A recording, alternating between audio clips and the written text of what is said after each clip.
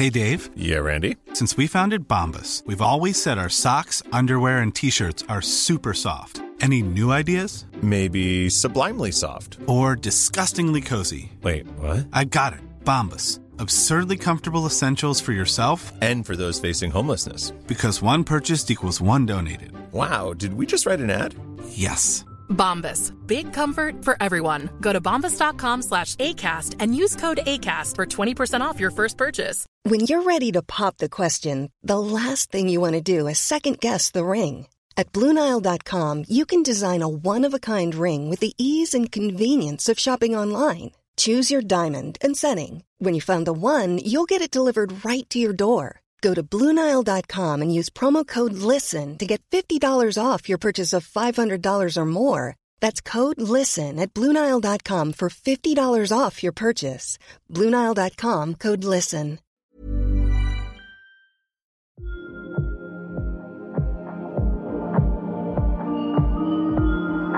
Because as soon as you see something visible, like a white cane or hearing aids, people just immediately assume that you are incapable. Welcome to the Doctor's Kitchen podcast with me, Dr. Rupi, where we discuss the most important topics and concepts in the medicinal qualities of food and lifestyle. My guest today is quite simply one of the most amazing people I've ever had the privilege of meeting, and I've met quite a few in the process of doing this podcast. By my privileged position of meeting patients who inspire me every single day. But Alexandra Adams is a very, very special person. She's a fourth year medical student at Cardiff University, and she is the UK's first deaf and blind person training to become a doctor. She's an ex-GB athlete in both swimming and alpine skiing. She's a published poet. She's a TED talker. She's just awe-inspiring. I'm speechless even now because I don't really know how to explain just how touching this podcast was to me. She's a lifelong patient of the NHS. She's been in hospital for 1.5 years as a teenager. She's had 17 admissions to an ICU since the start of medical school. She's also a victim. She's, quite frankly, shared her experiences of being discriminated against as a patient and as a medical student. And she's a huge advocate for better patient care through empathy. I really thought that this podcast was going to go a different route, and what it was for me was a huge roller coaster of emotions. I don't think I've laughed as much on a podcast. I don't think I've felt as angry. I certainly haven't felt this emotional, and I think it's going to be a journey for you guys. If I would request one thing, is that you listen to this, you give it your utmost attention, and you please check out Alexandra's incredible TED Talk, which you can find via her social media links. It's at Alexandra_DBMed. And she also has an incredible organisation called Faces of the NHS, which hopes to remove the stereotypes in the NHS. And she's near to complete the writing of her first book as well, so she's almost an author to add to her many accolades. And you can find her organisation at Faces of the NHS. I'm not going to talk too much more about this. The only thing I'm going to say is the recipe that I cooked Alexandra, which she loved, is on the YouTube channel, thedoctorskitchen.com. Please go check that out.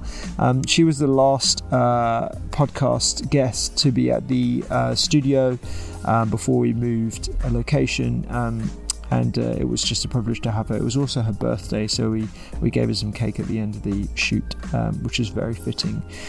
Onto the podcast, and if you like this podcast, please do give it a 5-star review. It really does help.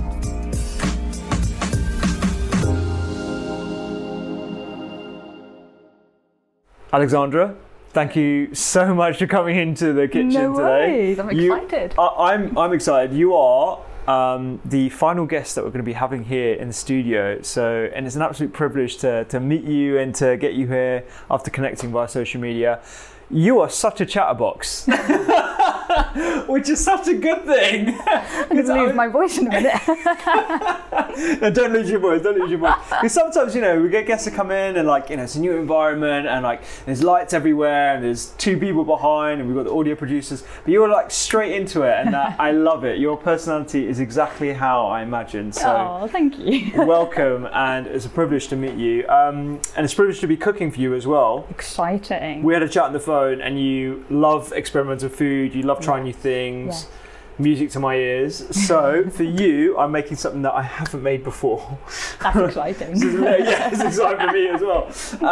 So it's going to be nice and spicy. We're going to go in. It's going to be a spiced chickpeas with saag, also known as wilted spinach, some curry leaves, a touch of coconut cream, all put together in a bowl.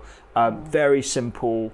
The spices we're going to be using are nigella seeds, also known as onion seeds, cumin, mustard, some garam masala, hitting it with some curry leaves, a little bit of red chili. You all right with your spice? Yeah, I mean, I'm not one of those people that can literally sort of have the very top spice in Nando's, but I do like a little hint. I love how you use Nando's as the I literally sometimes the mango and lime or lemon and herb, I'm like... Oh, okay, good to know. I think that's the ubiquitous way in which I love seasoning, so it's, Good, all right, okay. Sounds divine, really I will go for the mango and lime level of spice. Cool, I'm going to crack on with this. Tell me a bit about how you cook at home and what kind of things that you like. What's your sort of culinary go-to? I love anything eccentric, and I will literally just go into the cupboard and get everything out and just put them together and see if it works, essentially. And I only got Instagram a year ago, so I'm quite behind in it. So I start making all my food look really, really pretty. So I'm getting the wooden slates out and the wallpaper and trying to, and literally my friends are just dying 1,000 deaths. Like, what are you doing? Just eat the stuff. But I love it. I love eccentric food. I tried a little bit of veganuary. I didn't last, sadly. But I love. Obviously, I told you that I do a lot of traveling, and I love just trying sort of seasoning and dishes from all around the world.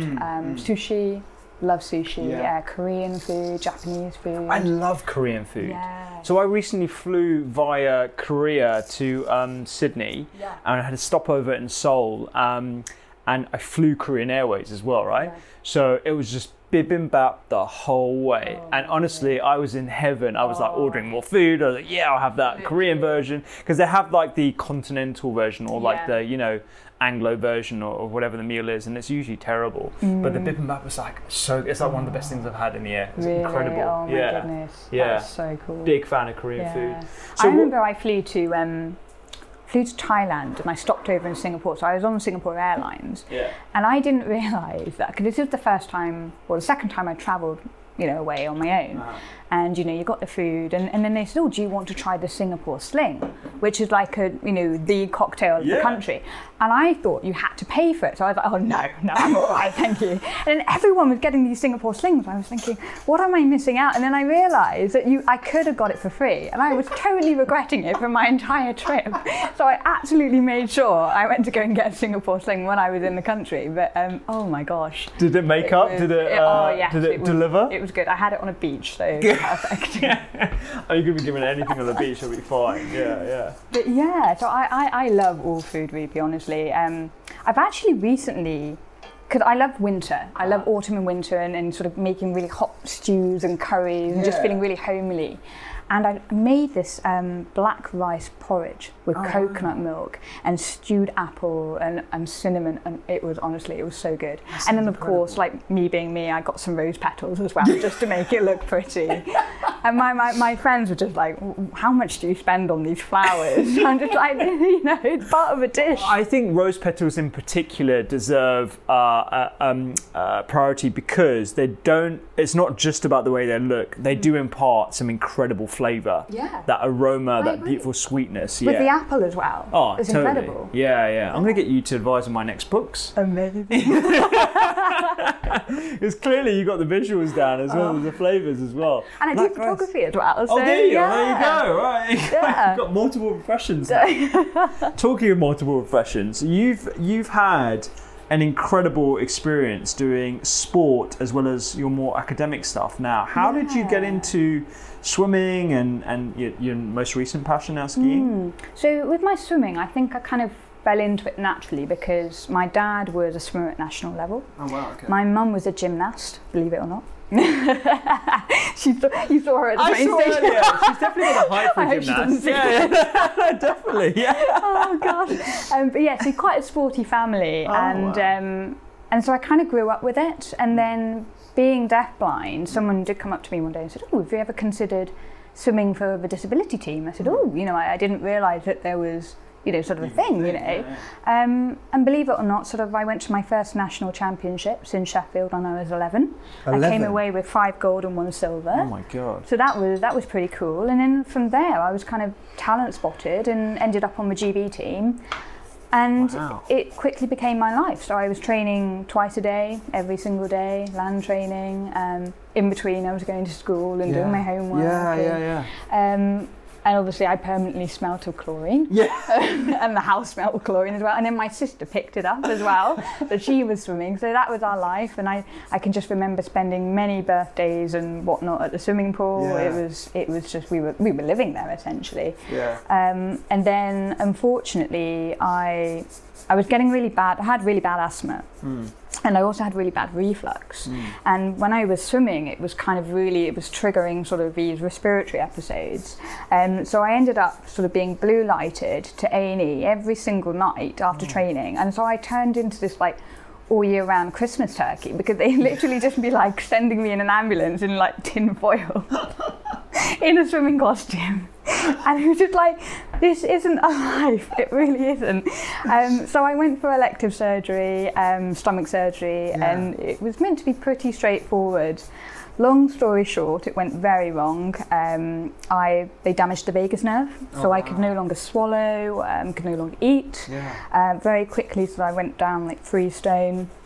And I ended up having 20 stomach surgeries in that year. Oh my word. I had a feeding tube put into the stomach and to the small intestine. And so that by that point, obviously swimming was over. And then obviously at that time I was of school leaving age, so I couldn't go back to school. So I had to, and at that point I knew that I wanted to be a doctor, because obviously of my experiences of being a patient for so long. How old were you at that time? So I was 16 or 16 and a half. So I was fairly young, but unfortunately where the hospital I was based at was, so when you're 16 you're classed as an adult, whereas somewhere else, you might be still on a paediatric ward. So I was on this surgical ward surrounded by sort of much elderly patients, and at times it was really isolating. And I remember sort of for at least 2 months, I was the only patient on the bay that didn't have dementia. Oh wow. And so every single night, sort of, all the rest and the patient to be screaming out, "Oh, the police are here," or, going through their list of vegetables. And I just could not sleep. I mean, it's great because I'm hearing impaired. I can just switch my hearing aids off and I don't hear anything. So, but in all fairness, it was a really, it was a tough year and a half. I mean, I don't remember a lot because I was on a morphine pump. At one point I was on an epidural because I was in so much pain. So I was kind of knocked out with all the drugs. But yeah, I came out and couldn't go back to the school that I was at, and I ended up having to enroll at a blind school, which was residential. And I was there for 3 years, just over 3 years. And it was really good. It changed me as a person. So before I was very sort of dependent, I didn't have a lot of confidence, wouldn't go into a shop on my own to buy a chocolate bar or whatever, wouldn't get on a bus on my own. And then within the first year of going to this new school, I was on a plane to Africa alone. Wow. And so I'd literally changed as a person, and it was great. But academically, it was, sadly, I think we were put into a bubble. Not in a bad way, but I think people wanted to protect us, and they didn't think that we could maybe achieve as much as we could. So was that because of the assumption that because of your disability you're limited? Yeah, exactly. So it would always like we weren't pushed to achieve high, because I guess they just didn't want to have us hurt in society, if you know what I mean. The stereotypes. You can almost empathise with the thinking behind that, even though I don't agree with it. You sort of understand it probably wasn't coming out of. It may have not come from a position of negative energy, but they just don't want to set you up for failure. It was not malicious at all, and you know, they really, really cared for us. I mean, the school that at the time I was there was only 60 students, so we were like a family. It was wonderful. But when I said, "Hey, I want to do medicine," they just laughed. Really? And they said, "Alexandra, you can't be a doctor because you're deafblind. Don't be so ridiculous." And obviously, I've had stubborn on my school report every single year since about 4. And so I was still stubborn at this point. So what did I do? I went the complete opposite end and decided to apply to medical school. And what age was that? It was 17, so 18? I was 18 when I started this school, and came out when I was 20, 21. Gotcha. And so I was a bit older, but they allowed students on for a little bit longer because of the residential setup. And I had to, because the class, you know, saying that there were 60 students, the class sizes were ranging from 1 to 3 students per class. And I can just remember in my biology class, it was only 2 of us.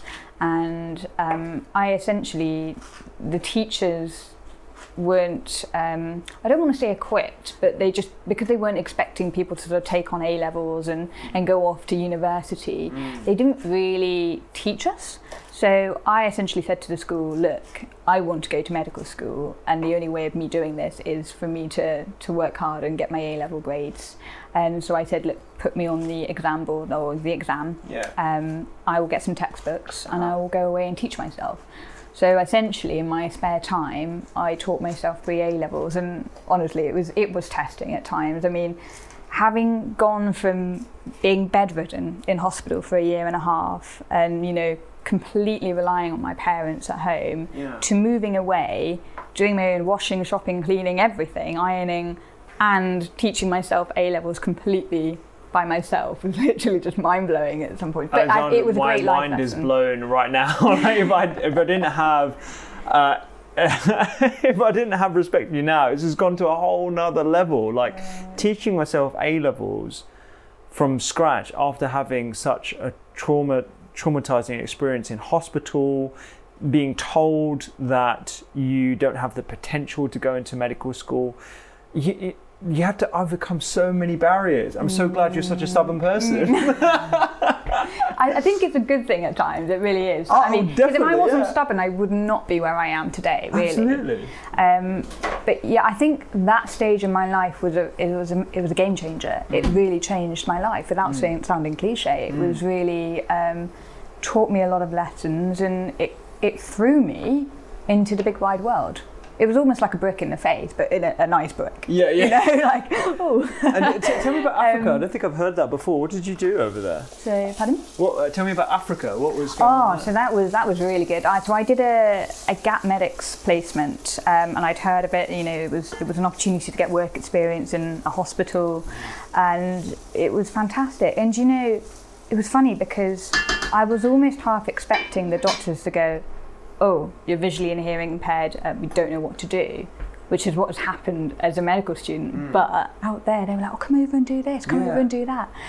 And I did all sorts of procedures, you know, it was fantastic. Oh, brilliant. But you know what, it was so funny. I didn't really, because we had to take smart clothes out there, you know, for placement. And it wasn't until the second week that I was walking down the slope in hospital, and I had a bit of a limp. And I looked down, and I've got 2 completely different shoes on. One's blue, one's black, one's got a heel, one's flat, one's got a bow, and one's got a buckle. And I'm thinking, I've worn these shoes for 2 weeks, and no one has told me. Now I thought, they've either not told me because they haven't noticed, or they haven't told me because they don't want to offend me because they think it's a visual impairment thing. Me thinking it was the latter, I then went to everyone and said, "Oh, look, you know, haha, I got 2 different shoes on," thinking, no big deal, I'll just go back to my room and change my shoes. These were the only shoes I brought to Africa with me. No. So I was like this trendsetter, wearing odd shoes for the entire trip.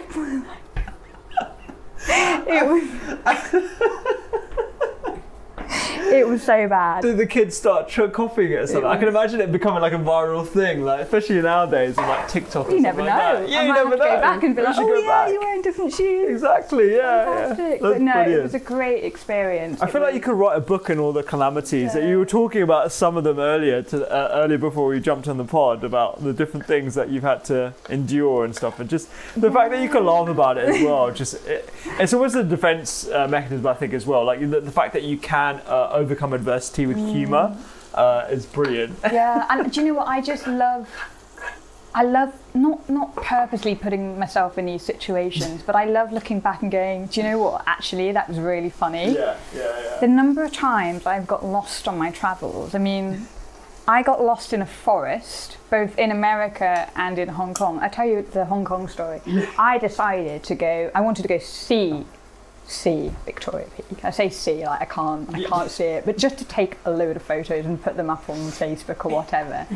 And I wanted, because being me, just trying to be different, I wanted to take an alternative route.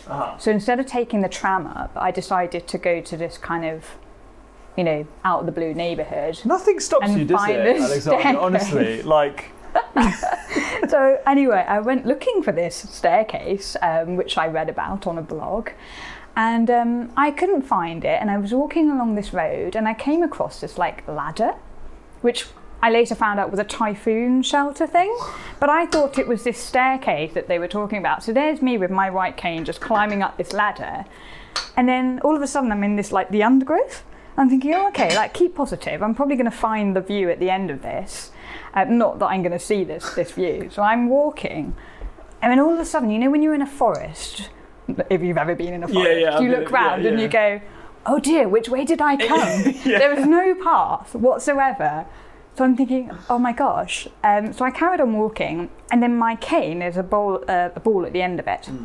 And it rolls over when you're kind of going over like an edge. And everywhere I put it, it was going over the edge. I'm thinking, oh my gosh, I'm on a cliff of some sort with all these trees, and and at the time I didn't have any mosquito spray on and everything. I was literally being nibbled. So I'm thinking, right, I need to get down. So I sat down and I slid off the side of this edge, eventually sort of ducking all these branches, got to the bottom, and I'm thinking, phew. And then I realised I'm surrounded by this like really high metal fence. And I didn't know whether it was electric or anything. And then I found this little hole about this big down there between a bramble bush. Like a foot big or something. Literally like a little broken hole. And I thought, oh my gosh, I've got to like just get on my stomach. And so I wriggled out of this little hole. I'm thinking, oh my goodness, thank goodness. And I thought, yeah, I'm at the bottom. Carried on walking, and my cane rolls over another edge, and I hear cars. I'm thinking, oh, civilization at last. Because I genuinely thought, I videoed myself, saying just in case search and rescue find me. At that point, that was the first time I'd ever done this. And so I'm thinking, right, now I'm going to have to sit down again and slide down this edge. And then I found myself on the hard shoulder of the motorway. What? Yeah. And all these cars are like going beep, and just like, what is this blind person doing on the motorway? And I thought maybe I should go back into the woods. And there's me trying to climb up the bank, and the soil was. Oh God. And so I had to literally like do the walk of shame down the motorway for about 15 minutes until I found a T-junction, crossed the road, and I went back into the subway. Oh my God, Alexandra, honestly. I almost burnt my food here because I was so engrossed in this story. I love the food there. It's great. Yeah, I'm sure you do. Honestly, you could write a book about the adventures of Alexandra. Honestly, I'm writing a book, so I'm very nearly finished. And, my friends have always told me, oh, you're like Bridget Jones, the real life, and actually. I could completely relate to every single scene in the Bridget Jones movies. I would love to meet Bridget Jones someday. I really would. Yeah. But no, so I am writing a book. It's more about a memoir of being a deafblind medical student. But I talk about my experiences as a patient, my sporting background, and I talk about my travels and the palavers I get into in the process. Because I think it's funny, Totally. I think, like I said, it's how you cope, and we cope with humour. We cope with like telling stories stories, the narrative and everything else. And I can't wait to get into that actually in the podcast. Let me take you back to the recipe that I nearly ruined because I was so engrossed in what you were chatting about. It smells delicious. Good, I'm so glad. So this is, just to recap, nigella seeds, mustard seeds, cumin, all cooked down in a little bit of oil. I've used olive, but you can use other nut oils. The chickpeas that are already from a can, I've just drained them. I would cook them from scratch, but sometimes it takes a while, or it does take a while. Curry leaves, which is the secret ingredient for an authentic sort of Punjabi or Indian dish.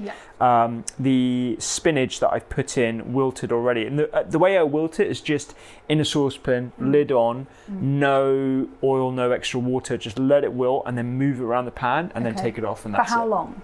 Around 5 to 6 minutes.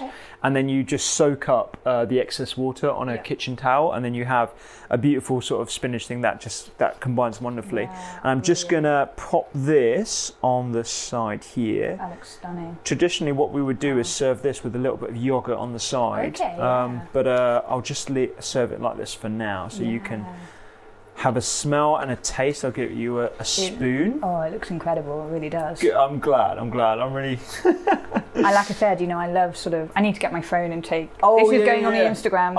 This 100%. Yeah. Definitely go on the gram for sure, mate. For sure. Or go on YouTube, the gram, the whole works.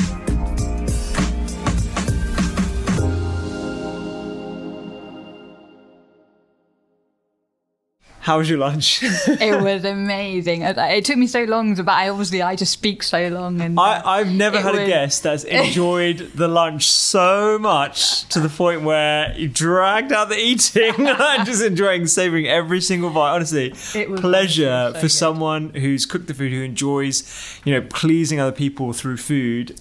It's the best compliment. So thank you, Rupi. No, it's just, and for me, like I was saying earlier, being visually and hearing impaired, like, just eating food is just so... It's so sensual, isn't it? It is like literally every mouthful you really like pay attention to what you're tasting, what you're seeing, what you're hearing, it's just it was beautiful. It was divine. Because I was quite surprised, considering you've had so many operations on your gut and you've had peg feeding, you've had to have a slow transition from liquid diet to something that with a lot more variety. A lot of people would see eating as like a chore or something that brings back a lot of bad memories, but not so for you. I was really desperate to get back to a normal diet, but obviously it was just not knowing how long it would take for the vagus nerve to repair itself. I mean, I still struggle with some foods, and I do have an element of gastroparesis now, but it's just being mindful of how I eat, when I eat, what I eat, but still being able to enjoy it. So I make sure that I have dinner fairly early, so 5:30, 6:30, rather than sort of late at night. And it's the whole sort of little more often rather than like huge meals in one go. But it doesn't mean that you can't enjoy stuff. I mean, I really did not like Ensure drinks. They're just, oh gosh, nutritional drinks, they're disgusting. And I can just remember actually a few months ago, we had like a teaching session at the medical school, and they were like, does anyone want to try the Ensure drinks? Like, they've got all these like variety of flavours, and everyone was getting so excited. And there was me in my chair thinking, you have no idea. No idea, exactly. And like when you have to tell your patient, they're really yummy. Like, I recommend this one. And I'm literally saying it through gritted teeth because actually they are the most revolting things I have ever tasted. And actually I do have a garage full of them just in case I have a bad flare up or anything, and I'm just like, oh no, they just the stocks don't go down because I just avoid them at all costs. And for the listeners, just describe a bit about gastroparesis and what that means for you. So essentially it just means that I could eat a normal meal, and then I will be really sick, but it won't be sort of 20 minutes, an hour later. It will literally be 7 or 8 hours later. So as gruesome as it sounds, I could be having chicken for lunch, and then sort of at 1 o'clock the next morning, I could be vomiting lumps of chicken. And it doesn't happen all the time, but it's when I have bad flare-ups. It's exhausting, and it kind of makes you feel really giddy as well, because your sugars go up and down. Like, they really sort of... And it's quite a challenge because when I'm on placement, you never know when you're going to have a good day or a bad day. And then you're thinking, oh, you know, should I eat something, or should I wait till I get back because I don't want to be ill this afternoon? So there's all these things that you have to take into account. And sometimes it's really bothersome. But it's just all a complication resulting from all the surgeries. And I've just had to accept that that's happened and just have to live with it, really. But like I said, you know, it doesn't stop me from enjoying food, cooking, eating. And this is why I just think you're going to be the most incredible doctor when you eventually qualify in the next couple of years, because you can identify so much with patient journeys. You are clearly eloquent and smart enough to do the job and the day-to-day. But people don't realise that medicine isn't about the ability to suture up a laceration or, you know, perform a surgery. It's that emotional connection when you're sat in front of someone and you're trying to empathise. Yeah. And through, you know, your disastrous experiences, you can really do that to a level that most other doctors would never be able to. And it's like seeing that sort of positive aspect of your journey over this time. I just think it would be crazy for anyone to think that you couldn't be the most incredible doctor, particularly as you're going to go into palliative care. I mean, palliative care is, and you've really hit the nail on the head there, because it's one of those fields that it's all about giving empathy and actually sitting down with your patients and treating them as people, you know, working with their families. And I think, having experienced being a patient so many times, I totally get, like, for me, I know what's important, what I expect from a doctor, and it's not necessarily, explain to me my blood test results or this is what the scan shows. It's about sitting down and literally just taking a few extra minutes to treat me like anybody else. And it's that common sort of relation that you have with any other human being. And yeah, I do think that my personal experiences of being a patient has helped this. I mean, you know, I remember when I was in hospital for 1.5 years, every single day I'd have this big ward round of doctors come round, and it was almost like the end of the bed was like this invisible line. Yeah. No one would cross this invisible line. No one would look up, and they'd all look down at the notes and mumble amongst themselves. And I would be in bed like, hello, you know, like, what's going on? Yeah. And then they'd move on to the next patient. And I was alone, I was isolated, I was scared. And obviously being hearing impaired as well, that was another barrier in itself, because I didn't want to sort of say, excuse me, I didn't hear, knowing that they're rushed off their feet as it is. But then there was this one junior doctor that came back, and she just said 3 really important words to me, and she just said, "Are you okay?" And I burst into tears and I said no. And that was the first time someone had asked me that question in like 6 or 7 months of me being in that bed. Wow. And I said, no, I'm not okay. I'm really scared. I don't know what's going on. And she just got up and closed the curtains round. She said, I know how you feel. And she literally lifted up her blouse and she showed me this huge scar along her ribs. And turns out that this doctor had been in hospital for a long time at a similar age to me. So she knew what I was going through. But she also taught me that right now she was giving me empathy, and that I would have tons of empathy to give to my future patients. And a few months ago I was on a ward round, and again I was at the very back, because there's this supposed hierarchy as a medical student where you're at the very, very back. It's a weird hierarchy, isn't it? Because you almost fall in line, like, okay, the consultant goes there, and then the registrar's there, and then you're there, and then you're behind the computer, literally. And you're taking notes, and you're running after them, Exactly. So I was at the very back and couldn't really see or hear the patient, but I just had this, I can't describe it, but I just had this instinct, this like seventh sense of, this patient isn't happy, something's going on. But again, we were at the invisible line, and no one's really looking up at the patient, and then we move on. And I'm thinking, and at this point, actually, I decided to make my way to the very, front of the crowd, and I just said to the doctor who was leading the consultation, I just said, look, could you speak a little bit louder, because I'm hearing impaired. And unfortunately, and this is one of many of the discriminations I've had, just kind of looked at me up and down and walked away and said to his colleague, how do you expect an invalid like her to run the NHS? Now, I heard that. I could have gone up to the doctor and said, excuse me, I heard what you said about me, but I chose not to. I stayed behind and I went back to the other patient that I just had this instinct about. And I went up to her and I just said, "Are you okay?" And she burst into tears and she said, "No, I'm not." And so I did exactly the same as what this junior doctor had done to me. I got up, I drew the curtains round and I just said, "I know how you feel." Because this patient had recently come down onto the ward from intensive care. And to date, I've had 17 admissions to intensive care as a patient. So 17. 17. It's crazy. I'm actually embarrassed at the number. It's quite bad. But yeah, it was really satisfying to be able to tell this patient that it's all okay, like I'm here right now and I'm so much better than what I was. So eventually with time she will get to that stage too. And just to see her smile, all it took was just a few more minutes just to say that. And actually I realised at that point I didn't need any vision or hearing for that. I didn't need any blood test results in front of me. I didn't need any scans. All I needed was to sit down and tell this patient that it was all going to be okay. And I say this, and this is my little tagline, but I might not have as much eyesight as most people, but I have more insight than many. And you're so right in saying that it's empathy. Empathy is really, really important in medicine. I think most people see medicine, and it's very, very reductionist and naive to think that what we do as doctors is dole out pills or perform surgery or do some other sort of intervention that involves something physical or reading a lab result. The majority of what I do, and this extends to A&E as well, is have meaningful conversations where you establish rapport and you try and get to the sometimes emotional distress as well as the physical distress. And to do that as a doctor requires empathy. And if you've ever been a patient, which you've obviously been a patient for a long time and you've had a lot of traumatous experiences.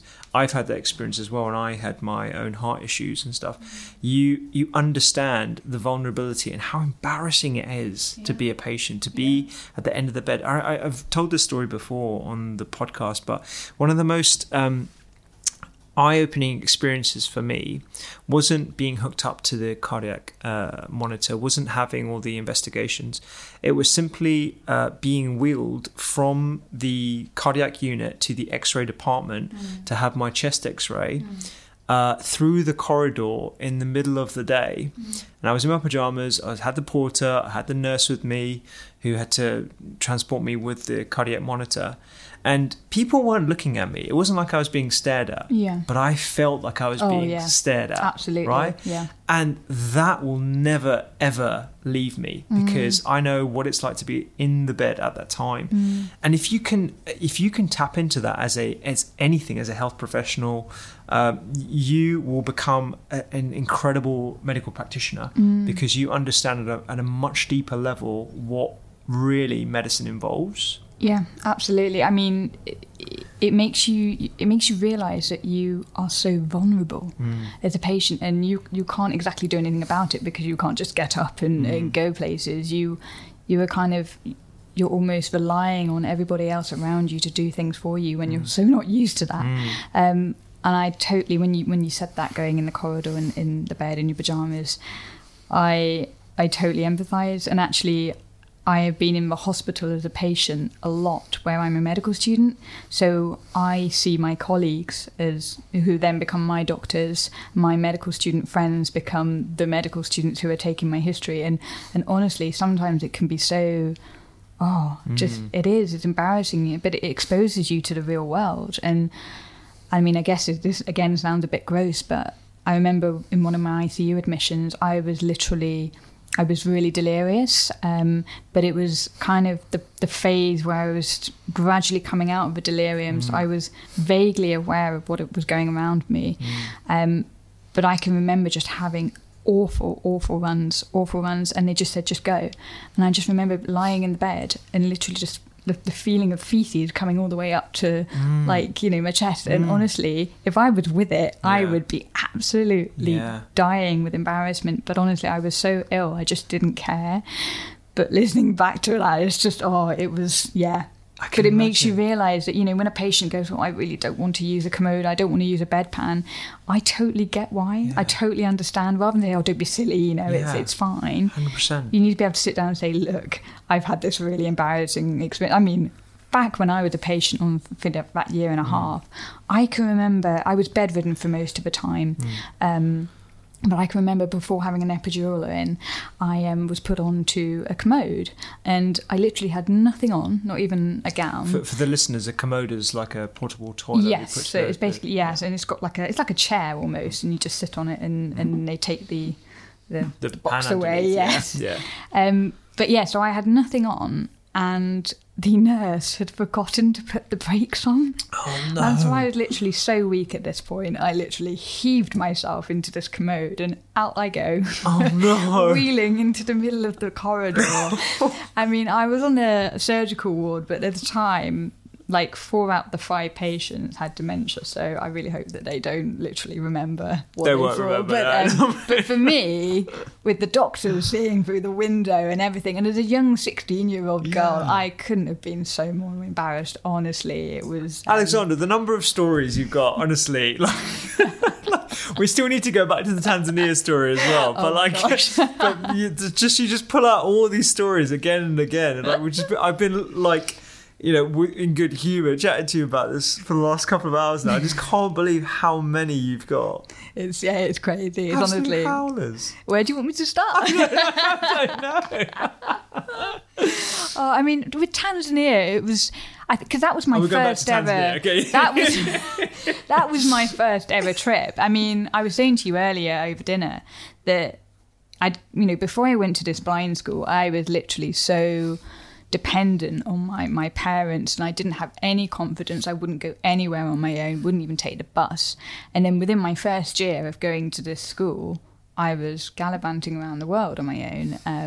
But oh my goodness, Tanzania was so funny. So as I was explaining, now I excuse if it's rude, I'm so sorry, but I was on placement, and the doctors were amazing. They really tried to get me involved, despite my disabilities, and they would go, Alexandra, come over and do this and come over and do that. And I had a week in internal medicine and a week in surgery.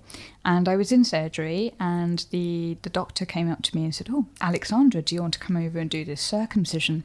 Now, at the age of that, then I had never heard of the word circumcision before, because I'm quite a naive person at this point. And I'm like, yeah, sure, yeah, really want to get involved. Like a key medical student. Yeah. Literally, and so they scrubbed me up and put me in my gown and put my mask on, and then I realised, evidently, what I was about to do, and I was like, oh, okay. And for this, I think this patient was having recurrent infection, so it was for medical purpose. Yeah. And the doctor told me what to do. But the funny thing was that the other students who were doing the procedures in the other room were doing it at arm's width like any other surgeon would. But me being visually impaired, I was literally like an inch away. And this poor patient was only under local anaesthetic. So he was completely aware that there was this blind, untrained, not even medical student at this point, operating on his penis. And I was just like, Mambo. I kept putting my thumbs up, and I felt so bad for him. But it was so funny because I was genuinely convinced that this doctor would be like, no, you can't do this, you're visually impaired. But he encouraged me. In fact, he said I had a really steady hand, and he told me to come back and do the other patient's procedures. And I was like, oh my goodness. So anyway, the story continues. I went away on a safari weekend, just to kind of like wind down off a placement. And on the side of the safari park where there are cottages where we were all staying, and the cottages are each named after an animal local to that area. And knowing my luck, my cottage was called Dick Dick Cottage. And honestly, I told you this was rude. I had no idea what a Dick Dick was. So obviously I went around asking what it was. And apparently it's this kind of... it's kind of like a kangaroo. It's an animal that jumps, and I'd never heard of it before. Oh, great! And anyway, had a fantastic weekend. And fast forward to home, I couldn't take the bus with everyone else, and it was a 9-hour drive to the airport because my flight was at a funny time. So the program manager had offered to take me personally in his car to the airport. And I thought, oh my goodness, that's so kind of you. And his 3 other brothers were also going to the airport. But it wasn't until it was like 4 hours in that I realised that I was in the back of a Jeep in the middle of a desert with 4 men I didn't really know. Yeah. But it was fine. It was fine. And then we stopped, and we were literally in the middle of nowhere. And one of the brothers in the front, he got out, and he was just facing, the horizon, sort of back to me, sort of thing. And obviously, he was having a toilet break. Okay, yeah. But me being visually impaired, I couldn't quite see that. So I thought he was admiring the view. So I go, what a lovely view. And then the brothers look at me like, you're a bit weird. Anyway, so I'm just looking around, completely oblivious, whilst the guy's on his toilet break, literally within my full vision, of what I had. And anyway, so I saw a few zebras sort of potter around. And then, because for me, I can only see shapes from a distance. Uh-huh. I saw this thing jumping up and down in the background. And I said, oh, look, it's a tic-tic. Whilst he was on his toilet break, honestly. And they literally must have thought I was so rude. And then I needed a toilet break. And me being a sensor, I'm so sorry. These stories just carry on and on. I'm so gullible. I'm so naive. And literally, I was like, when we get to the next service station, can I please stop so I can go to the toilet? And they said, yeah, sure. They don't have service stations in Tanzania, literally. And so it was another 4 hours until we stopped. And we stopped in this lorry park. Uh-huh. It was not the usual toilets you'd expect in sort of the Western world. And anyway, they dropped me off and they pointed me to where the toilets were. And it was literally this hole in the floor. And there wasn't even a door to sort of shield you. It's literally just kind of like a barred gate, if you like. And anyway, I'm sort of getting used to this whole crouching down thing. Yeah. But honestly, it was so hard to relax. And I was desperate for the toilet. And I wasn't wearing a skirt, which is probably the most inconvenient of things. So anyway, I'm squatting for at least 5 minutes. Come on, I just need to go. I'm desperate. Please relax. And then just about as I was going to go, the driver, called, Alexandra, are you okay in there? And literally lost my nerve altogether and literally wet myself. And it went everywhere. And I had to waddle out back into this lorry park in front of all these people with a clearly very dark patch, soaking through my trousers. And I had to sit in the poor guy's car for another few hours. So I eventually got on the plane unscathed. But, oh my goodness, it was... But literally, I'm not joking. Every time I go travelling, I get myself into a palaver. In America, so this again was another spur of the moment thing. I decided that I was just going to go on a mission and find some blind and deaf doctors because I think at that point I'd got to the end of another year in medical school where I was experiencing discrimination and people weren't really approving of me studying medicine essentially. What year was this? So this was the end of year 2. Okay. So I decided again within a few days, booked flights, managed to find these doctors all across America and said, look, can I come and shadow you for a few days? Learn how you do it, what you do. And it was honestly the most eye-opening, excuse the pun, eye-opening experience ever. And anyway, I only had 1 day off. Uh-huh. And this was when I was in San Francisco. So I decided to explore the area. And of all things, I decided to go whale watching. Whale watching? Whale watching. I mean, what visually impaired person goes whale watching? But it's fine. I hopped onto a boat into the Pacific and spent a day, everyone, and it's so interesting because everyone else on that boat was being seasick. They were vomiting overboard. But with my hearing impairment, we found actually a few years ago that my balance organs are fused together, which would explain why I can't stand on one leg. Right, yeah. But I think it must affect my ability to not be car sick and seasick. So I was the only person sat in there smiling away, this is a great trip. Everyone else was literally going green. But when I got off the boat, after my little whale watch, there were no whales. Yeah. Oh, there weren't any whale whales. watching Okay, tour. right, you just went on a boat trip then. I decided to go because it's really famous for the redwoods and the sakuras. I can't say it. The trees. Sakuras? Yes. Yeah. And so I decided that I was going to go and look at these trees. Again, it was very visual. But me wandering around with a white cane, it was absolutely fine. And I remember going up to this. So I got into an Uber, and it was almost like we went over this sort of, not a mountain, but it was in the middle of nowhere, essentially. It was a forest. And I'd got to the entrance, which was literally just this wooden cabin. And I said, do you have tactile maps? So because I can't see the normal ones, I said, do you have any for me to access as a visually impaired person? They said no, but if you just stay on like the wooden path, you'll be fine. It just goes all the way around and back. I said, okay, no problem. But me being so fascinated by these, like, honestly, these beautiful giants, within 15 minutes of walking, I suddenly realised, because this is how in the clouds I become, I suddenly realised I was walking up this muddy bank and I had completely gone off course, and I was no longer on this wooden path. And I was like, oh my gosh, I'm lost. I mean, this is like this Hong Kong story all over again. Mind you, this happened before Hong Kong, so I think I just have a habit of getting stuck in forests. You didn't learn your lesson. No. But I thought I saw someone, and I said to them, I said, look, I'm so sorry, I'm visually impaired, I've got a little bit lost, do you know which way to go? And obviously I didn't get a response because it was a tree trunk. So I had to carry on walking, and eventually I got back onto the path and got to the exit. And then I went back up to this wooden hut, and I really wanted to say, you really should get some tactile maps out, for people like me. But I don't know whether they have many blind people walking around forests, so maybe not. Unaided. Exactly. Without company. Exactly. Yeah. So anyway, I said, look, is there Wi-Fi? Because I need to book an Uber. And they just laughed at me, because we were literally in the middle of nowhere. Of course, there wasn't going to be Wi-Fi. So I said, is there a taxi rank? And they were like, no. And I said, is it walkable? And they really laughed at me then. And I was like, okay, clearly not.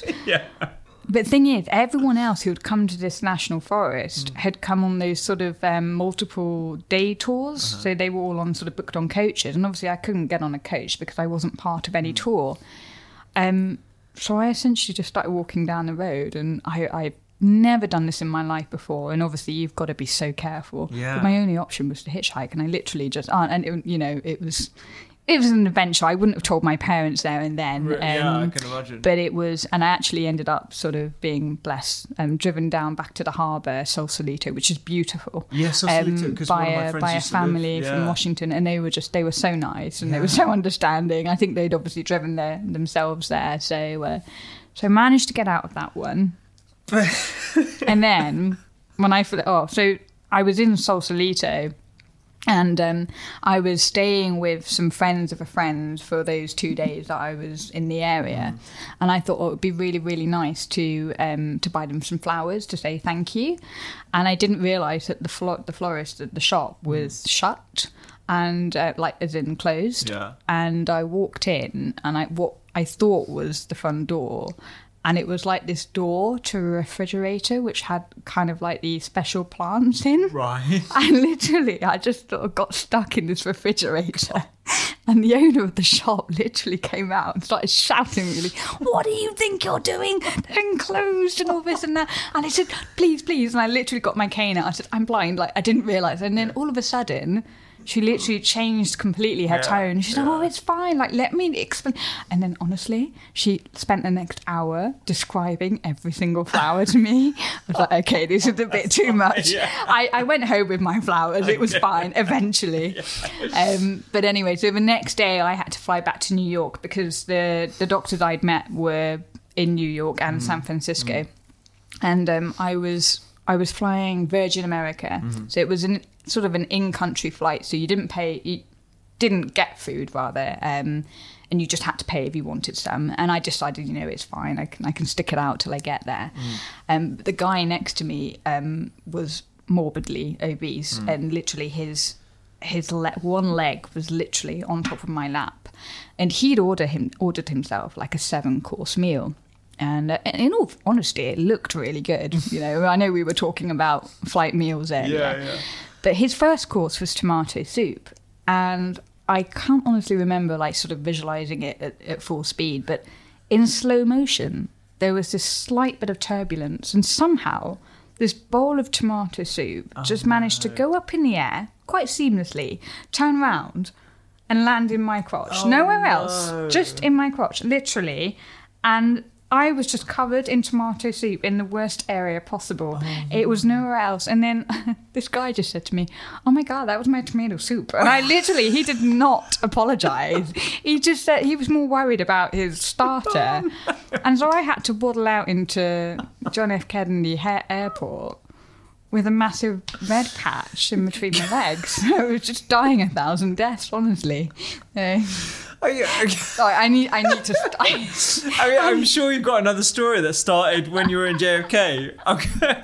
This all started from the delirium that you were experiencing in ICU, which you're going to get back to. But I just, honestly, I'm just sat here listening, and I just cannot wait for your book to come out, because it's like Adam K on steroids. It really is, honestly. And it just, brilliant. But let's divert to... We'll divert back. So I think we should definitely come back to all your experiences with the other... were they visually impaired as well as hearing impaired? Yes. So I met one deaf doctor and 5 blind doctors. Incredible. And actually it was the reaffirmation that what I was trying to do was really possible. And I was able to go home and say to my own medical school, look, there's other people out there who are doing this, and they're doing it by doing things this way. So, for instance, one of the blind doctors I met, and I'm really good friends with them all, and I really hope that one day I can go back out to the US and have a reunion. And he was just saying to me, he was so clever in everything I said to him. He just had an answer for everything, absolute genius. And he just said to me, or rather, I said to him, what if, theoretically, I wanted to become a psychiatrist? If I can't read an X-ray, theoretically, then I will never be able to be a psychiatrist, even though I will probably never, ever look at an X-ray in that specialty. Yeah. And he just said to me, have you ever gone up to a doctor who wears contact lenses or glasses and asked them to remove them? Can they still insert the cannula? Can they still read the X-ray with precise vision? Can they still do this and that? The answer is probably no, but we don't see that as disability. And it's just really interesting, because as soon as you see something visible, like a white cane or hearing aids, people just immediately assume that you are incapable. And I think as a society, we are very used to kind of just being negative without sounding negative. We kind of just jump to the conclusion that things aren't doable. We're pessimists. And that's when I think that I don't feel involved in society, because I'm actually quite an optimist. I say, hang on a minute, there is a solution to this. There's always a solution to anything. And I just think it's so important we pay attention to that, because there are ways. And then obviously when I was seeing the deaf doctor, even I was interested as to, how does he hear not only his patients, but how does he hear things like the heart, the lungs, the bowel sounds through a stethoscope? And literally, it's amazing, because I have one of my own now. He uses a Bluetooth stethoscope, so does not put anything in his ears, and it's literally just the bell, the end of the stethoscope. It's all high tech. You literally just switch something on your hearing aids, and ta-da, you can hear someone's heart without even putting it anywhere near your ears. And I think it's incredible, because people think I have super hearing. I just need X-ray specs now, and then I am absolutely sorted. But it's technology. And actually, when people ask me, so what's your biggest barrier doing medicine as a deaf-blind person? Well, I say, actually, it's not my disabilities. It's people's ignorances. It's people's sort of unwillingness to accept who I am, and not being willing to sit down and say, okay, so how can we come up with a solution for this? So it was a very inspiring, eye-opening trip.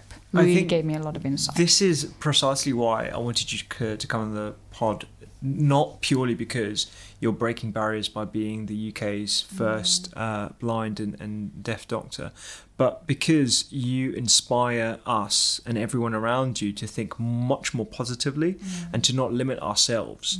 What you said about contact lenses, it really does paint a true picture of how we think very pessimistically about everything in our lives, and I think we're trained to do that from a young age. And I'd love to hear a bit more about how, like, your upbringing may have encouraged you to be stubborn and to be more sort of like adventurous. It sounds like you are very adventurous.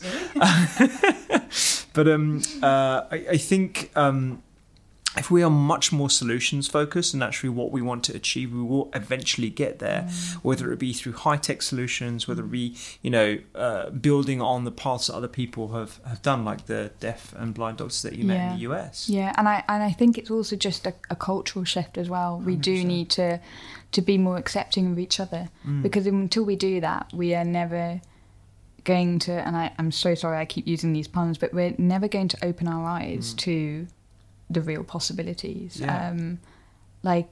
Sorry, I don't mean to do this, but going back to my travelling, when I was sort of stuck in these situations like lost in a forest, there was no point me sitting on the ground and crying, because really that is not going to solve anything. The only way out was to be optimistic and say, right, I'm going to carry on walking until I literally get to the end of a tunnel. Yeah. And it's the same concept for everything else in life. And for me, I apply that every day in medicine. You just got to keep walking it. You just got to keep going, and you will eventually get there, no matter how rocky that journey is. And I think this kind of represents my entire life in a way, because hopefully at the end I'll get to this beautiful destination, which is I'm going to qualify as a doctor and I get to help people.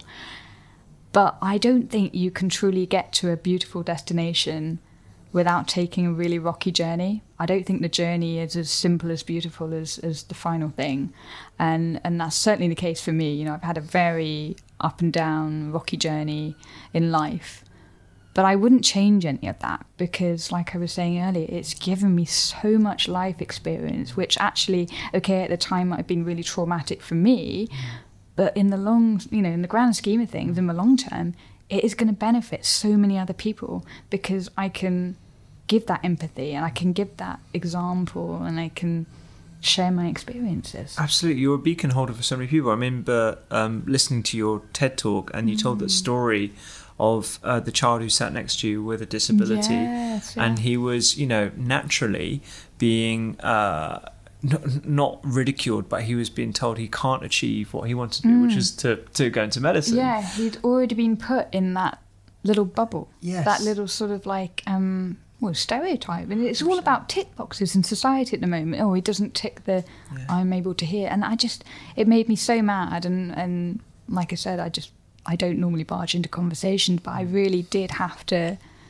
I felt like it was my place to say something. What did you say to the boy? So essentially, this little boy called Tim came and sat next to me on the underground, and he publicly announced to his mother and the rest of a train carriage that he wanted to be... absolutely. He must have been about 7 or 8, I think, bless. But he just announced that he wanted to be a doctor when he grew up. And I thought, oh, great, in my mind. But his mum just laughed and said, but Tim, how are you going to heal the poorly people? And Tim sank down into his seat with disappointment, and I just looked to my side and I noticed that he'd got hearing aids. And like I said, I don't normally barge into conversations. It's not a thing to do on the underground. People just kind of keep their heads down and don't talk to each other. But I couldn't help but personally empathise with Tim. So I leant in and I pointed to his and my hearing aids and I said, you can be anything you want to be. This is your superpower. And I don't know where Tim is now, but I really hope that he takes that advice and he always dreams big and reaches for his dreams, really. I just hope that one day he gets to be the doctor that he does want to be. Absolutely. And I think one day he'll watch your story as well and, remember you were that girl on the train who told him to reach for the stars. And I think it speaks very much to the topic of your incredible TED Talk that I'll make sure I link to in the podcast notes, of how we make judgments on other people, yes, but also on ourselves. We do limit ourselves. We're like, I can't be a doctor, or I can't, run that Ironman, or I can't do this because other people will ridicule me. And on a macro level, you are living testament to how you can actually overcome huge, huge barriers. I mean, the thought, if I'm being very honest, and this speaks to my ignorance, I wouldn't have thought it would have been possible for someone who is deaf and blind to work in the profession, because I'm limited by what I think a doctor should be able to do. So I'm very much guilty of the same thing, and you are proving me and many, many others wrong. And it's so good to speak about this openly. Yeah, and I think that for most people, it's not like in your case, it's not that you're being malicious. It's not being like, oh, you can't be part of this workforce. It's literally just there isn't anybody else out there who is deafblind in the UK who are in the field, and so therefore we're just oblivious to it. We just don't know. So you're right. I think it's all about just making it a very open topic of conversation to say, look, actually, this is doable. This is how I'm doing things, and this how we can help other people in a similar situation to me achieve their dreams in medicine. Because there is, and it's a spectrum, isn't there? When you think of blindness, well, actually, it's not just either I see everything or I see nothing. There's absolutely everything in between. So, for instance, with my vision, I've got just under 5% in the left eye centrally and nothing else. I don't have any vision in my right eye. And that sounds really bad on paper. But then there's me going off. I go running, I go skiing, I go travelling around. Okay, yes, I do get lost in a few forests every now and then. But, I'm very independent. But if you saw that on paper, you think, whoa, I wouldn't even get from room to room in the house. And it's the same thing with my hearing. So I am classified as having severe to profound hearing loss, but I don't sound like a typically deaf person. When I take my hearing aids out, I'm completely and utterly deaf, which honestly is the most advantageous thing ever. Apart from when the fire alarm goes off in the middle of the night, that's not so good. Right. But it's just about trying to help people understand what that really means, because I can just remember I had a bit of a media storm before Christmas and, doing loads of radio and television interviews. And, you get a lot of comments naturally, and most of them were really positive. But I can remember, there were a few people that, just did not approve at all. And one person commented on one of my interviews, and bearing in mind it was a live interview on national television, face-to-face with a presenter. And he said, how can I communicate with patients if I am deaf? Like, that's just not possible.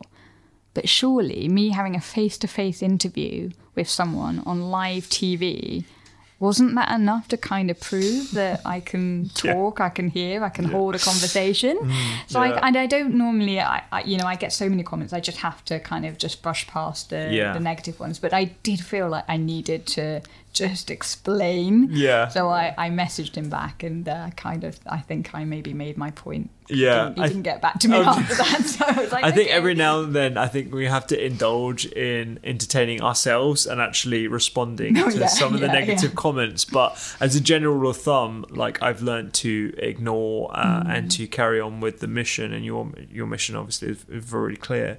But I think it just speaks to, how measured you are. I mean, I couldn't even imagine the amount of negativity that you've had in the past. And the way we speak about it now, and I think I should make this clear, it's almost like you're over the hurdle. It's like you've got there, you're in medical school and you're on your way. Actually, this is something you deal with on a daily basis. Absolutely. And from what you were telling me about, even when you went into medical school, you had the acceptance letter, and then you had a rejection. Yes, so I got an initial place at a medical school, and I remember between getting my offer in April and getting my results in August, I went up to this medical school 5 times in person, and I basically just said, look, are you sure you can have me? Are you sure you're able to support me as, a student with additional needs? Because, I was being realistic. I knew that it was going to be way harder. But I just wanted to make sure that it was possible and that I was going to the right place. And all along they were telling me it was absolutely fine. All the support was ready. They were looking forward to having me. And so then I got higher grades in August and what they'd asked for. So I thought, oh my goodness, brilliant. I've actually done it. I am going to medical school. And I can clearly remember the excitement. You probably can remember those days where you go and you buy your crockery. Like, I love my crockery, obviously. Your bed sheets and everything to go with the pasty university halls, everything. And then a week before moving into accommodation, bearing in mind this was mid-September, I literally just received a phone call one evening from this medical school saying, sorry, we've changed our minds. We don't want you anymore because you're disabled. And just like that, they'd put the phone down and I was left with nothing for a whole year. And I can clearly remember for about 3 weeks, I could not talk to anyone. I was so... I think I'd very quickly gone past the, oh my goodness, I'm devastated. I was angry. Yeah. I was like, how could an educational institution discriminate like that? I mean, bearing in mind that I had, so many times gone up to this medical school and said, are you sure? Are you absolutely 200% sure? And time again, they were saying it was fine. And then they said that at the last minute. I just thought it was honestly... But then, of course, I remediated that by going travelling again for a whole year. Yeah. I mean, just you talking about it, honestly, like, I'm angry thinking about it. That really does make my blood boil. I just so frustrating. The fact that you've done everything in your power, you've checked with them again and again, and then for them to just brush you aside. With huge discrimination. I mean, we won't name the medical school, but it's just it's embarrassing for anyone, part of any institution that represents medics and future doctors. People just come up to me and said, "Why don't you take it further? Why don't you sort of investigate why this happened?"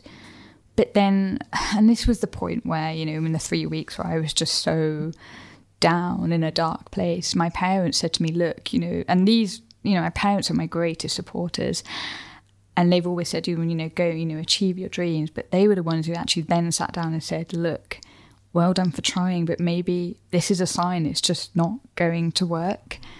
But me being stubborn, like I said to you earlier, I had this instinct to give it one more go.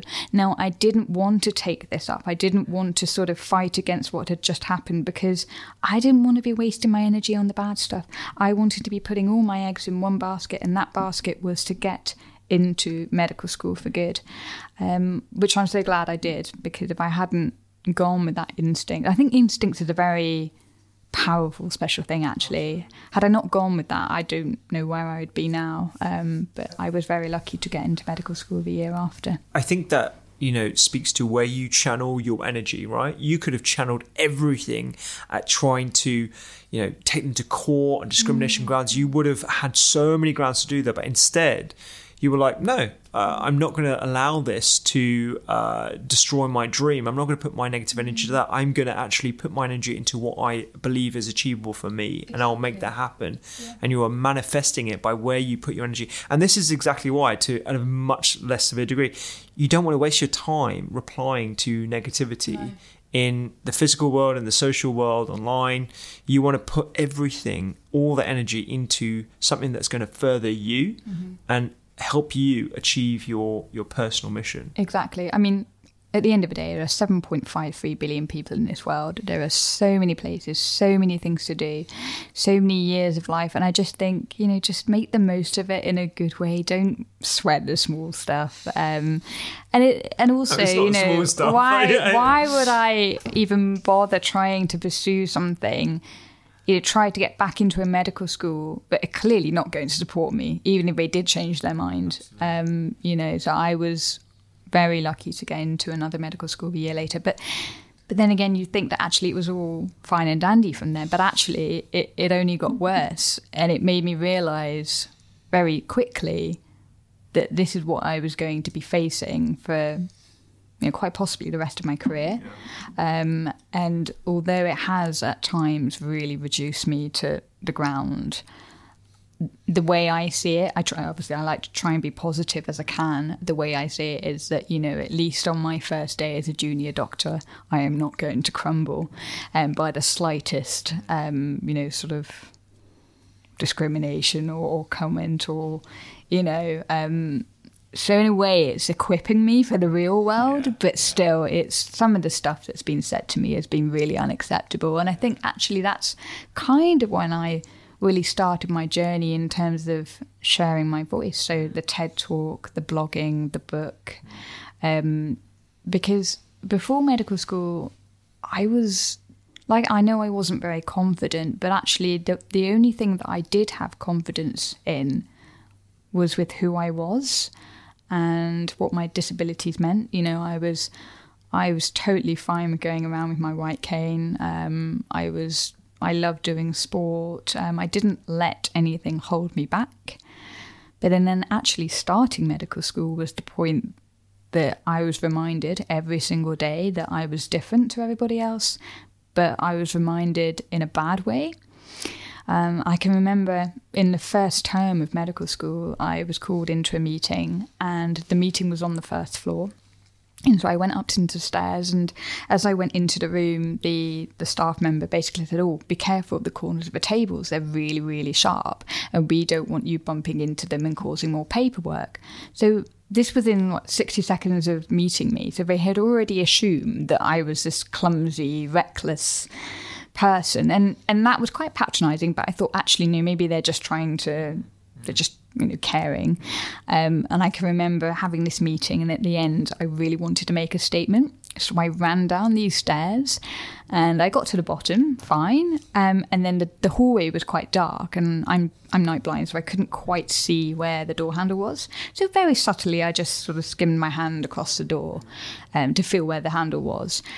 And this staff member was at the top of the stairs and basically said, "And how do you expect to become a doctor if you can't find the door handle?" And from that day on, I felt so embarrassed to use my white cane. I can remember going into future meetings and not wanting to look at my phone because I didn't want to be seen looking at it like too close. I didn't want to give away any sort of evidence that I was disabled. And I was very quickly losing my own identity, and it was awful. I hated it.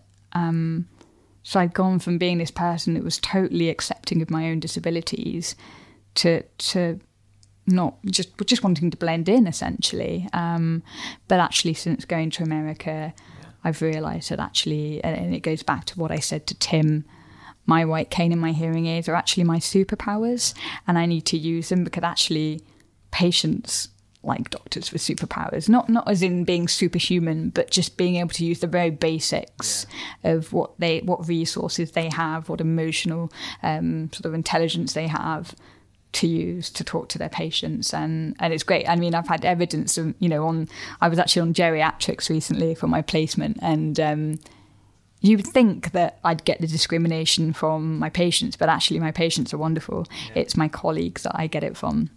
Wow. But these elderly patients, bless them. I mean, one of them was, I think, quite delirious on that day, but he genuinely thought I was carrying around a drumstick, which my cane. And he said, "Oh, where's the rest of your band?" I said, "Oh, I'll bring my band on Friday. I'll make some music on the ward."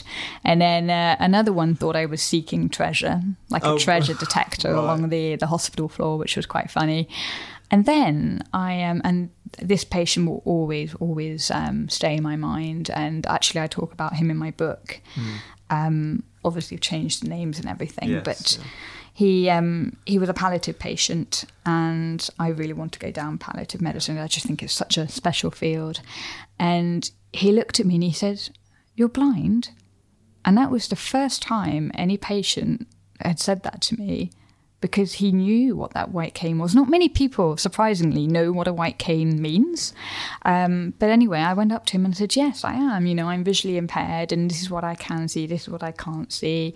And we just had this really lovely chat. And it turns out that back in the day, his job was, it involved installing the tactile road surfaces. So when you go to a traffic light, you have all the sort of the bubbles on the floor. It's to tell you that you're about to approach a road or the stairs.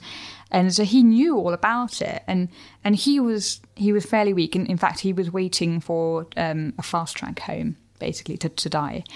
And I just said, "Look," and I folded my white cane and I put it in his hand from where he was lying in the bed, and I said, "This is how you use it." So I was sort of swaying it from side to side, and the smile on his face was something I always remember. And for me, it's not the satisfaction from working out a diagnosis. For me, it's literally just making a patient smile. I think it's the best thing ever. And anyway, I said to the team, I said, "Look, I really want to do palliative medicine. So if I get any opportunity to follow this patient up, please can you let me know?" Because actually, it's really shocking in medical schools. We do not get much exposure to death and dying through palliative care. And so I was very lucky. The hospice nurse got in touch and said, "I'm going to be visiting this patient. Would you like to come with me?" And I said, "Oh, absolutely." So it was actually my day off. And I was like, no, I'm gonna go. I really, really want to see him. And went to the house, and his family had come over, and he was at the point where it was like the active dying process, essentially. He couldn't open his eyes. He was very weak. He wasn't talking, but I think he was still aware that we were around. So I held his hand, and then I thought, "Oh," and I got my cane and I folded it up and I put it under his hand, and you could just see his grip tighten around the white cane. And I just hoped I think he knew that I was there, and he died the next day. But I'm just so glad that I got to see him before. And it just made me realise that actually this white cane, it is a superpower, and actually I should be proud of who I am and what I am and what this is. And I can't let people's derogatory comments bring me down. I need to use it to change perceptions in a good way. Absolutely. It's taken my breath away just listening to that story. And I'm kind of speechless. I'm going to have a minute, I think. Crying, laughing. Sorry, all sorts of emotions. No, I know. It's definitely a roller coaster chat, one thing that really strikes me is how on earth did you muster the incredible psychological strength to overcome the discrimination and the ridicule of not being, someone saying you can't even open the door. How on earth are you going to be a doctor? Those are and that's on the back of you having to jump all those hurdles of getting the high of the medical acceptance letter and then being put back another year, and yes, having to go traveling, you had to go some great times, but then going back into the same process. Yeah. And then on a daily basis, just absolute grind. How have you developed that incredible mental strength and the marathon, the energy that you need to do that on a daily basis? I'm not going to lie, there's been times where I've really broken down and thinking, "Oh my goodness, can I really do this?" But I think it would be very unnatural and unhuman if you didn't do that. I think everyone has to have a cry. Everyone has to feel vulnerable and weak at times. It's totally normal. I think the thing that's got me through is positivity, and to think that actually, okay, look at all the terrible things that have happened. Use that as a life story that will just give you so much more experience to help other people. And it's been tricky because the discrimination I got a few months of it, just day after day after day. And this all began on my first day of full-time placement in the clinical environment. So years 1 and 2, we were sort of in and out of lectures. And then year 3, it was in the hospital all the way through. And that was the year that I'd recently come out of ICU in Italy, where I had horrendous delirium. I was on life support for 3 weeks. I had sepsis and pneumonia. And my parents had to sign for a tracheostomy. Thank goodness I didn't have to have one in the end. Yeah. But they were essentially told... A tracheostomy is where you put a pipe... A hole in the throat, like a breathing tube. And they were essentially told that I would be going home in a box. So anyway, I had really awful delirium, which I can come back to in a minute. But I had to start placement a little bit later than everybody else. But in a way, my mechanism of coping was to get back to medicine. I couldn't stand sitting at home and just kind of sitting there and not really knowing what to do with myself. I was really weak. I was being tormented by these flashbacks and not being able to sleep. I just needed to go back. But obviously when I did, that's when all the discrimination happened. I'm thinking, oh my goodness, it is literally one thing after another. I mean, with the going back to the delirium, seeing that we're on the topic, it's very different to having a nightmare, because you don't just see it, you hear it, you feel it, you smell it, you taste it. It is literally like a 3D experience, essentially. And it's so real. It is real. And for me, it was kind of like this jumble of being in a plane crash, spewed out onto a concrete runway. And I can still remember the heat of the concrete as I lay on this tarmac, but I couldn't get up.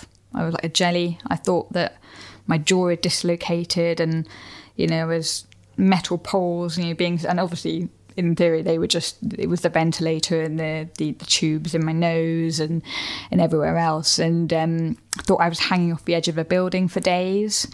I thought I was at my funeral. I didn't recognise my parents. So I remember them saying, "Who am I?" And I literally had dysphonia. I couldn't tell them. I could not tell them. I thought I was in the year 2024.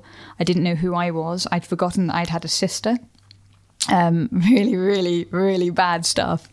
I think the only uplifting thing I can remember about the delirium is that I was convinced, and I was on holiday in Italy at the time, so for the context, I was convinced that this really good-looking Italian man had come to visit me every single day. And I'm convinced that we'd fallen in love. And I got home and I said to Mum, I said, I literally can't find Ricardo in any of my social media contacts. Like, he even had a name. And I was like, where on earth is he? Like, what was his surname? And my mum was like, I'm so sorry to break the news, but no one came to visit you. I was so disappointed. But yeah, so obviously, I don't really know when the delirium happened, because I was in 2 different hospitals. I had to be transferred to another one because my condition was quite bad. But yeah, my parents had to fly out to come and see me, because obviously it was quite a difficult situation. And unfortunately, they got themselves stuck into a bit of a situation too. I'm not sure if you heard about the Genoa Bridge collapse, but a big bridge inItaly collapsed and killed 43 people. Yes. My parents drove over that bridge 2 hours before it went. So they flew into Genoa and got a hire car down to the first hospital. And the thing is, they had told me of their ordeal whilst I was on the ventilator. So I must have been still very delirious. And so I had one of my deliriums was not only the plane crash, but also I was in this car wreckage and the driver hadn't made it and I'd somehow survived. And it was so confusing because I genuinely, when I came round and I was able to speak, I said to Mum, I said, why am I in hospital? Like, what's happened to me? I had no clue. I mean, I thought I was in a skiing accident, a car crash, a plane crash, all sorts. But anyway, so I then had to obviously go back to med school and actually like I said, I just wanted to go back. And I can just remember sitting at home, just twiddling my thumbs almost, and seeing the news, and it was just all negative stuff. And actually I saw a clip on the news of these cars dangling off a bridge. And I couldn't do it. I literally just had to go back and focus on something. But then my mum had to stay with me for a few months because I couldn't even do my shoelaces. Yeah. I literally could not do anything, but I wanted to learn. And I was so excited because obviously being on placement is the most exciting thing when you are a medical student. And I can remember my mum had to drive me to my first day of placement. And in a way, it was quite embarrassing because I'm thinking, I'm a 20-something-year-old and I've still got my mum driving me back and forth. And my mum has always been the person who said, are you sure you can do this? You know, she really supports what I'm doing. But in the back of her mind, she's also got her worries, naturally. Yeah, she's a mum. She doesn't want me to be let down. But yeah, so she dropped me off and I went into placement, and then this is when the discrimination began. So I essentially had a doctor come up to me and say, imagine you're a patient. Would you want a disabled doctor treating you? Absolutely not. And I was sent home. And as I was walking out, because I didn't know what to do, because I thought if I stayed and went against this doctor's advice, I would be seen as unprofessional. But if I left placement early because of what this doctor had said, I would also be seen as unprofessional. So I just didn't know what to do. And anyway, so I was walking out of the ward, and another doctor came up to me and said, hang on, what are you doing with the patient's cane? So they had already assumed that because I had a white cane with me that I was a patient. And I just said, look, I'm really sorry, but the cane's actually my cane because I'm registered blind. And he looked at me in this like look of horror, which he probably think that I couldn't see, but I could tell. Yeah. And he just said, I don't want you touching any of the patients. And so at that point, I just said, right, no, I'm going to go home. And I was on sort of a phased return anyway because of my recent ordeal in Italy. And my mum came to pick me up. And I can remember being in the car. And for the first time ever, I was the one to say to Mum, I don't think I can do this anymore. I don't think medicine's for me. Just based on what these doctors had said to me on my first day. But here I am 2 years later. I'm still doing it. I haven't lost my. How did you get out of that? Because you obviously your mum's being cautious. You've now like flipped into that, and I'm assuming you probably shook yourself up in your Alexandra fashion that appears to permeate whatever situation you're in, whether you're lost in the middle of a jungle, whether you're undergoing delirium, but that must have been a very, very low point. It was, yeah. And I think that was probably the first, because I somehow have this knack of being able to climb out these holes. I mean, I always do in the end. Metaphorically, but having physically. But having a, I don't think I've fallen down any holes. Just had to think about that one. I won't put it past you. Just sort of like finding a solution to anything that I am thrown into. But honestly, I came home from that day and thinking, okay, so how am I going to deal with this? Because at the end of the day, I'm going to be on this placement in this block for another 8 weeks. Like, what am I going to do? Am I going to have to just put up with people just being really ignorant? Or am I going to have to put my foot down and say, look, this needs to stop? And I did. I went to the medical school and I said, look, this has happened. But instead of supporting me, they just said to me, it's not discrimination. It's the way you're perceiving things. It's your behaviour. And I think that made me more angry. Oh my God, that makes me bloody angry. What the hell? What do you want? What else do you want me to say? So in the end, I just kind of had to just keep my head down. And you've almost got to play the game, I think. It's pure victim blaming that. It's just pure, like, everything is on you, the person. It's not the system. It's not someone's negative comments. It's you. It's you're the issue. That, I mean... And when you feel like that, you're walking around every day and you feel like you're the problem. Absolutely. It's a horrible thing to hang over you. But I like to try to turn everything into a positive. And that's when Faces of the NHS was born.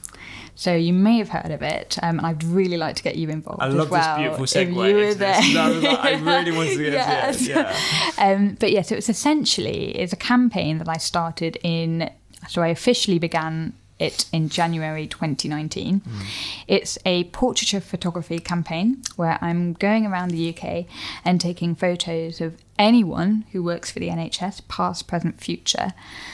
And they obviously share their story, a little snippet behind what they're doing, why they're doing it. And it's with the hope that it can break down stereotypes of what it means to look like a doctor, look like a nurse, look like a porter, and instead celebrate diversity.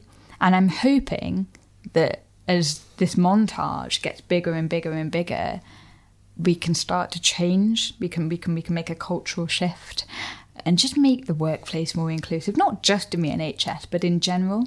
And I think by using it as a photography project, it's visual, it's very easily accessible for anybody.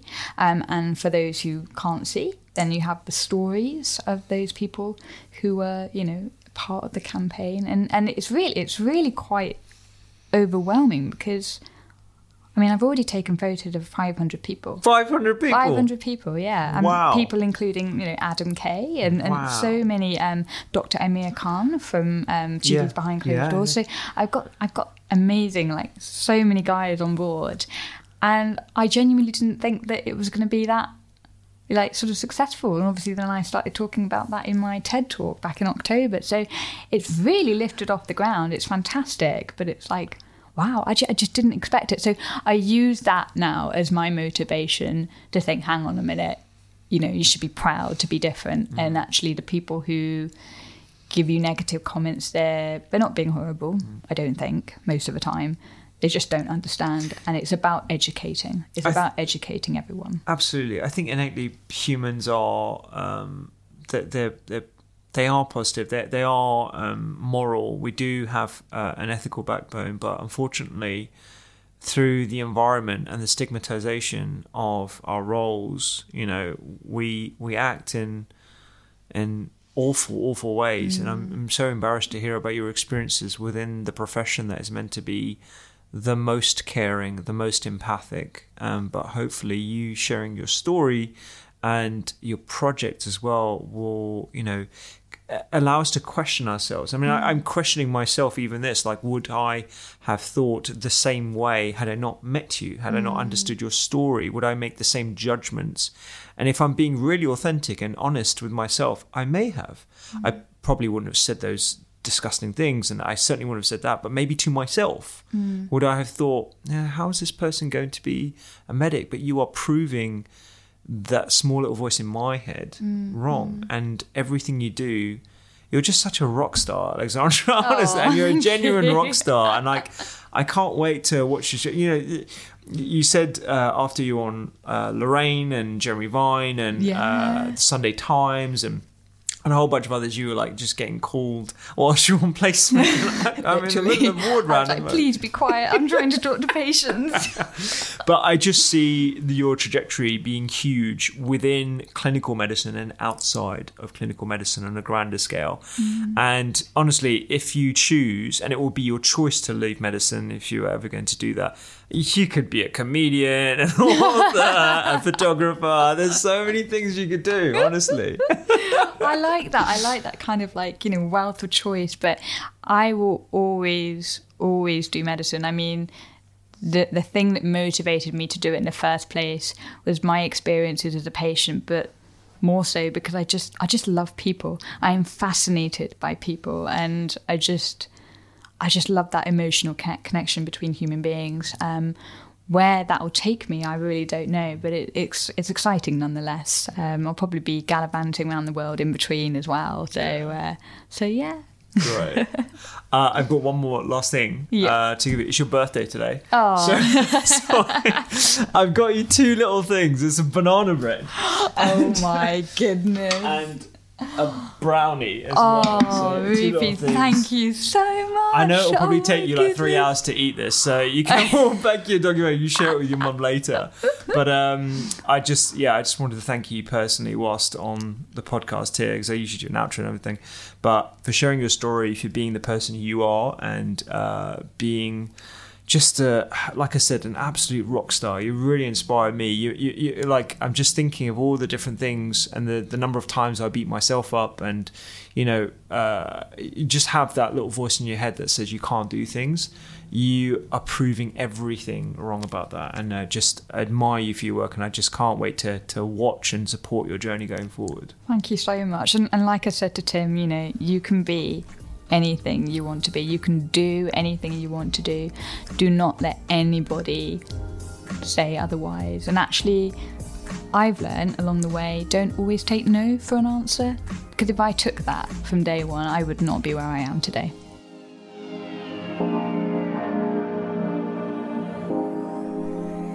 Wow, wow. I'm not even going to try and attempt to sum up our conversation here. It just went through so many different emotions, and all I want you to do really is follow my guest on social media. You can find her on Instagram at Alexandra Elaine Adams, and at Faces of the NHS. All the links are going to be on thedoctorskitchen.com.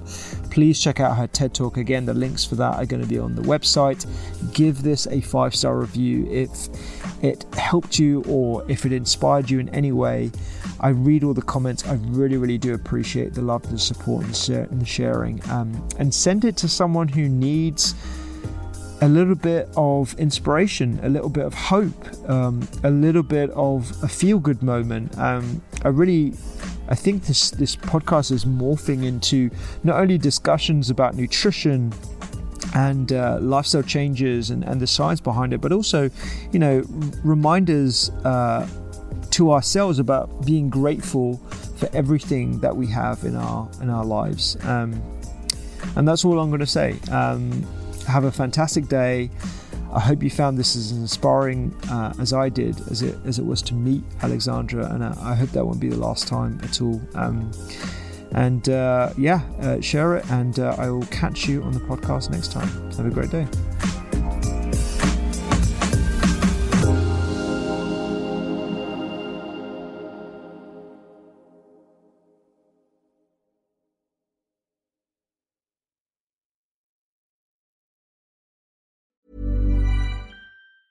Even when we're on a budget, we still deserve nice things. Quince is a place to scoop up stunning high-end goods for 50 to 80% less than similar brands.